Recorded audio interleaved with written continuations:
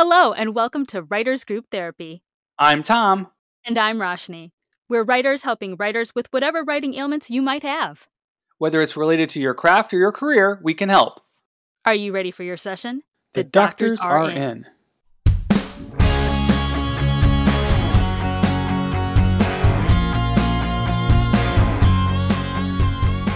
Today we've got Richie Billing on our show. Richie is a fantasy author. His debut, Pariah's Lament, was released in March of 2021. He's also a fellow podcaster. His podcast is called The Fantasy Writer's Toolshed, which is a spin-off of his book, The Fantasy Writer's Handbook. He's an editor, digital marketer, and creative writing teacher, and one of his short fiction stories was adapted for BBC Radio. Welcome to the show, Richie. Thank you very much for having me. It's great to be here. Yay! So, we'll just start with the basics. Tell us how you got into writing. Wow, I was thinking about it before, actually, because I get asked this question all the time. And I never really wanted to be a writer. I think I discovered... Me too. Oh my gosh, that's so funny. I just kind of discovered that I quite liked it when I was in college and I was doing all essays and I was just avoiding exams like the plague, and I'd just be doing essays because that's what I seemed to be good at. And then when I left college, I was kind of missing that sort of writing project. I've just found the process of creating something using words really satisfying.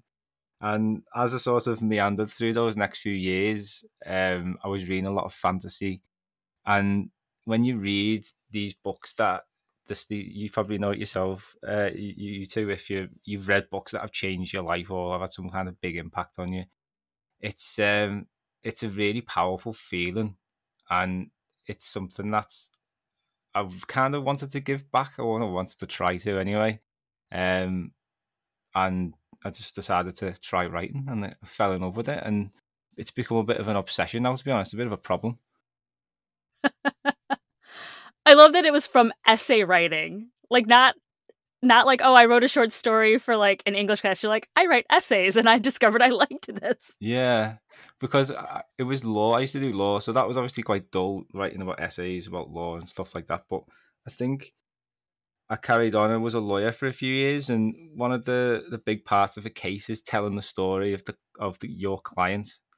And what the particular type of law I was doing, it was industrial disease. So we had to sort of delve back in time to what people's workplaces were like and what they were doing on a day-to-day basis like 30, 40 years ago. And you basically writing out a sort of story for this person's life or work history anyway.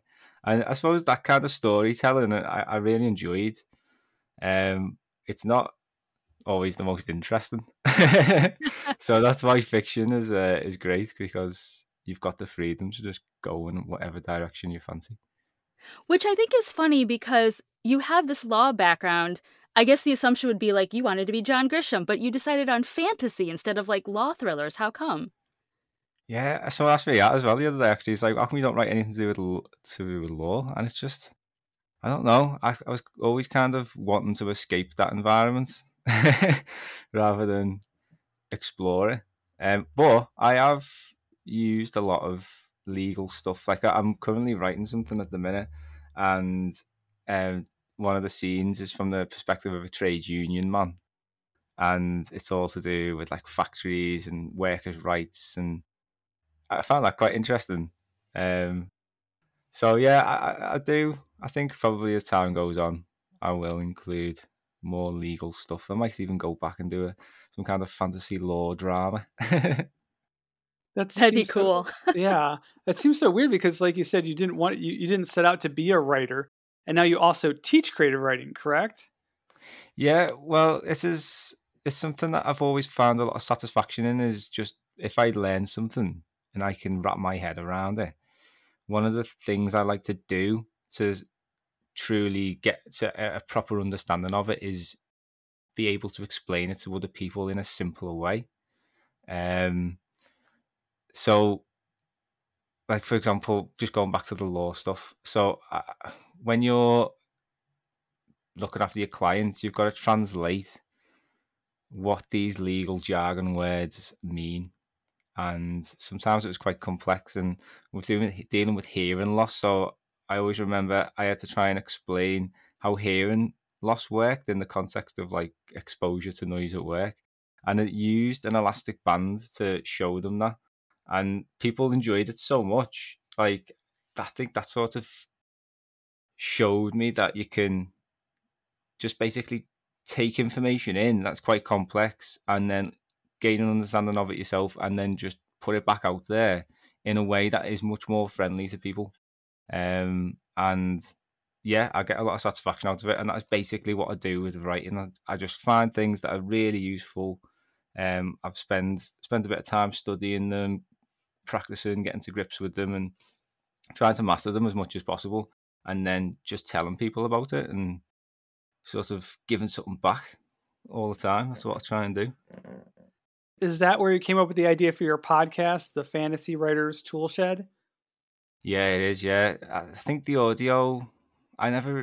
Growing up, I used to listen to a lot of podcasts before podcasts were even really a thing, and then I stopped listening to them, and then the podcast explosion happened, and then I sort of went back to it and realized that again that people consume information in such a different way when it comes to audio, when you can utilize time that is otherwise like poorly spent by like listening to something useful like a podcast. And it's just another way of connecting with people, and it seems to have worked anyway because people seem to listen to it. I never really like set out off with any sort of expectations, and there's been quite a few times that that felt like just stopping it, because you guys will probably know that it does take a lot of time to do these things, and there's not a lot of financial gain in it for people. So I'm sure that the listeners need to appreciate that we do it because we love doing it. Yeah, 7 years we've Yeah, been doing exactly. this. And we do it because we love it, and it's a passion, and helping people and like passing information on to them, that is probably one of the main motivators behind doing podcasts like this. So yeah, What kind of topics do you talk about on the Fantasy Writers Toolshed? talk about all kinds, to be honest. It has to be to do with writing, of course, but we do like book marketing as well.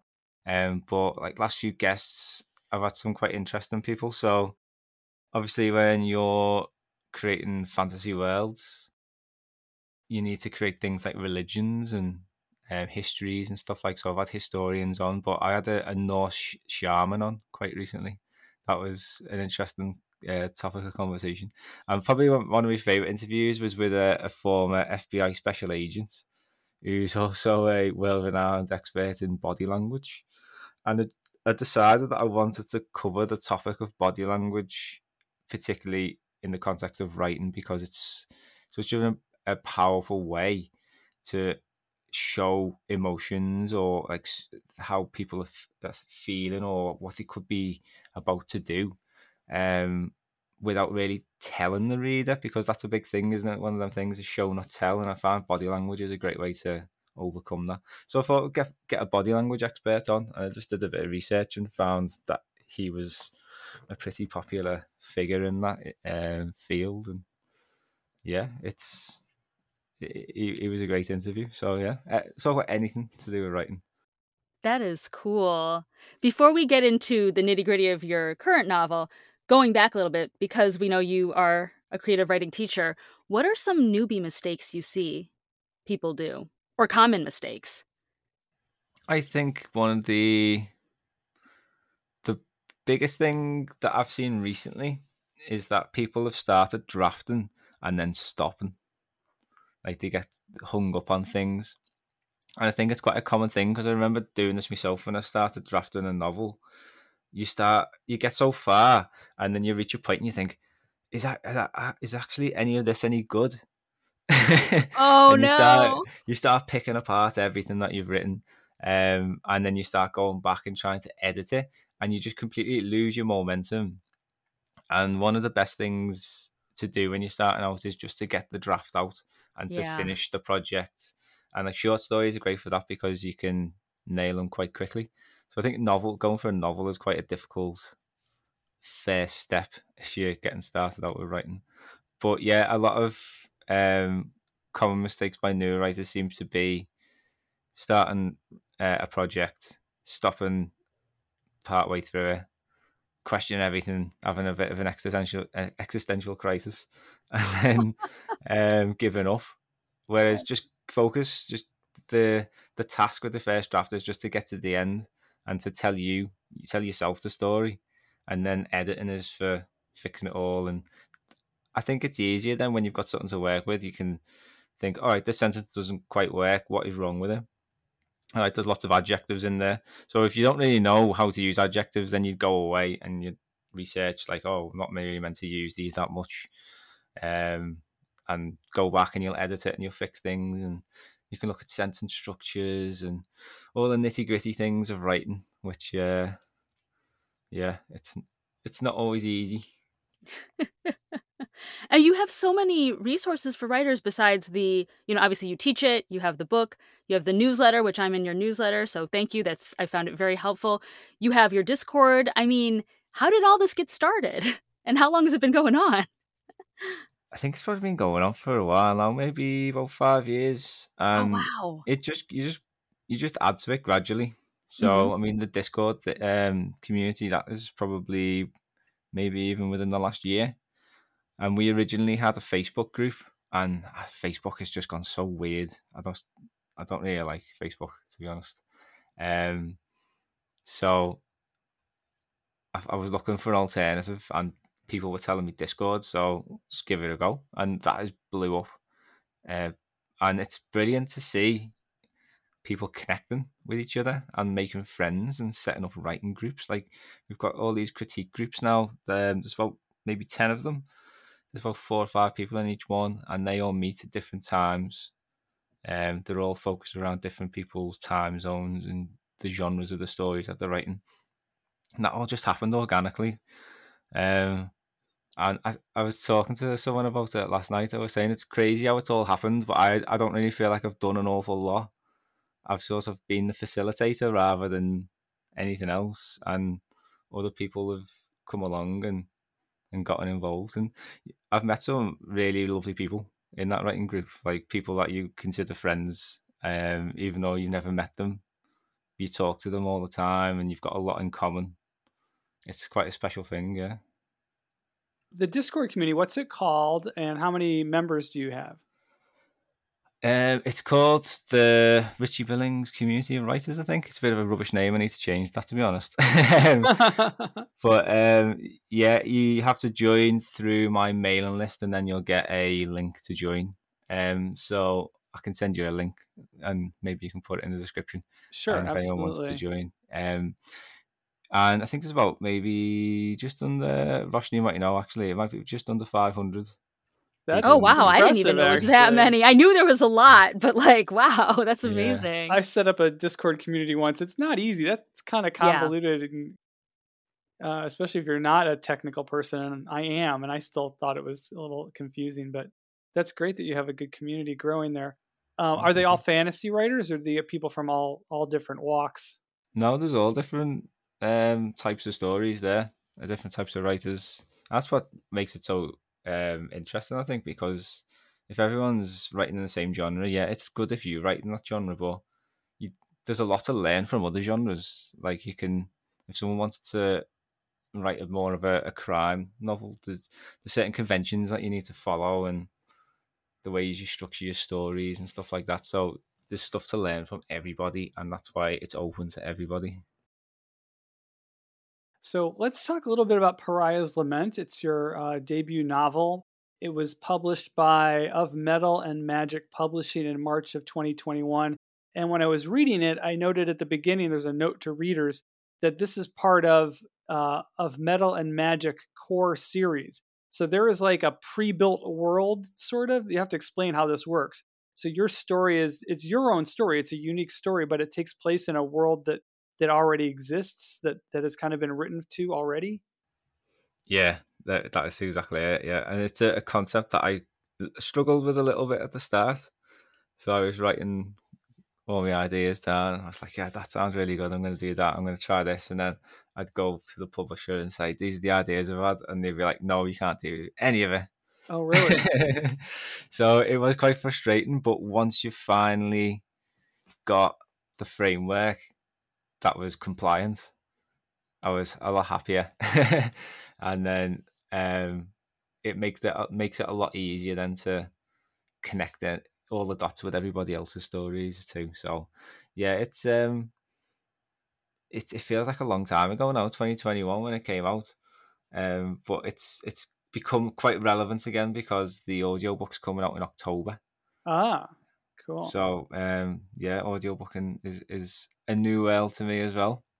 But Roshni's been telling me a little bit about it, so I don't feel as daunted. I mean, speaking of the audiobook, how involved are you in that creative process? I'm assuming you got to listen to the auditions and stuff, right? Yeah, I was just literally I was the equivalent of Simon Cowell, I suppose, in American Idol. Just watching the auditions and listening to the auditions, and there was some really really good people. It was quite hard to pick, to be honest, and Oh, it's really impressive. Like all these um, narrators and audio artists out there who are getting stuck into the audiobook world, and it's great for writers because I'm not a great reader. I'm surprised that anyone even listens to my podcast, to be honest, with my voice. But it's um it's great to be able to partner up and build a team, and like especially with a narrator. So yeah, I highly recommend it to anyone. that's cool. How did you know that a certain narrator was the right one to tell your story? I think you've got to kind of look at the vibe of your story. So mine's quite gritty. There's a lot of intense fight scenes, and you want a voice that lends itself to that, I suppose. If it's a romance, you might want a different kind of voice, a bit more of an attractive voice, I suppose. But I wanted to go for more of a gritty, dramatic voice. So I think. Did you had them read frogman language? Did they have to No, come up with like clicking sounds and stuff? no. Do you know what? I didn't mention anything to do with that. I just thought that's too hard. Like I can barely do that. The clicking thing it was an interesting one. A few people asked me about how would you even do it? The words that I did put in, I made sure that I could at least do. So that wasn't out of the question. So let's talk a bit about your publishing journey. How did you find the publisher for Pariah's Lament? I'm assuming, did you work in tandem with the other authors, or you guys just all got your prompts and that's it? No, so I was friends with a guy called Justin Malzak, or J.M. Williams, as otherwise goes by, and he was already working with the publisher, and he had a book out with them, and he was involved in creating this shared universe, and the publisher was looking to expand that, and he recommended that I submit, or so came up with a few ideas and submitted to them, and fortunately enough, they liked it, and then we just worked together. Then the draft I had was quite rough, and that was probably a good thing because I had to change an awful lot of it to fit in with the framework and the rest of the stories that had already been published too. So the editing took about 18 months. It was a long time getting that out there, and the publisher that we were originally with was called Fiction Vortex, and they went under in the middle of the pandemic. Ooh. So Ouch. Justin managed to take all the contracts and honor them, and set up of Metal and Magic, and it's been growing really well. They've published quite a lot of books, and the reception's been great to what they have been doing. I think the shared universe concept is really appealing to people, because if they finish a book by one author and they really like that world, they can dive into a completely different book by a completely different author, but you're going to see all these references and all the same kind of places. So yeah, I think as time goes on and more stories populate that world, it's going to be really, really interesting for readers. Yeah, it reminds me of I used to read a lot of Star Trek novels, and if you like the overall world that things live in, you can pick up books by a dozen different authors, and you get a similar, some you might like better than other, but you get the same universe. It's easy to get into them, but you have also, it creates a larger volume of material that you can enjoy. Because if you're only working with one author, you have to wait for their next book to come out. But if you're working with something like the Metal and Magic publishing system, you've got multiple authors all generating content within the same universe. Yeah, I think Justin was a big fan of Star Wars as well, and they have a lot of novels that are similar to the Star Trek ones. So I can see where the ideas come from. But I love it. I think it's a great idea. And then once like I think probably about a year ago, there was someone who was just writing their new novel and wanted to integrate it with mine. So we had to sit down together and try and work out how we can weave things into place, and that was really fun. So I'm still involved, even though that book's out and it's done. Like I Are you still, ever going to write again for that publisher, for that world, or are you focusing on original separate content now? at the moment, I'm writing other stuff, but I've got an idea for a sequel for that novel, so I might follow that one up. But it I don't know if you finished it, but it does quite tie together quite nicely at the end, and it can be left as a standalone. And I am tempted to do that because you don't see many standalone fantasy novels. I don't know what you guys think about that. Yeah, but you never really see many. It's funny because I love fantasy novels and I love like getting immersed in a world, but I think as I get older, I just don't have the time to read a series and I don't want to start in the middle of it and have to catch up. And if it's too complex, my brain's like, no, and it just shuts off. So I feel like it's a lot to ask of a reader. And I think maybe that's why I write the way I write, where I'm not asking too much of the reader. But some people like complex, so you never know. What about you, Tom?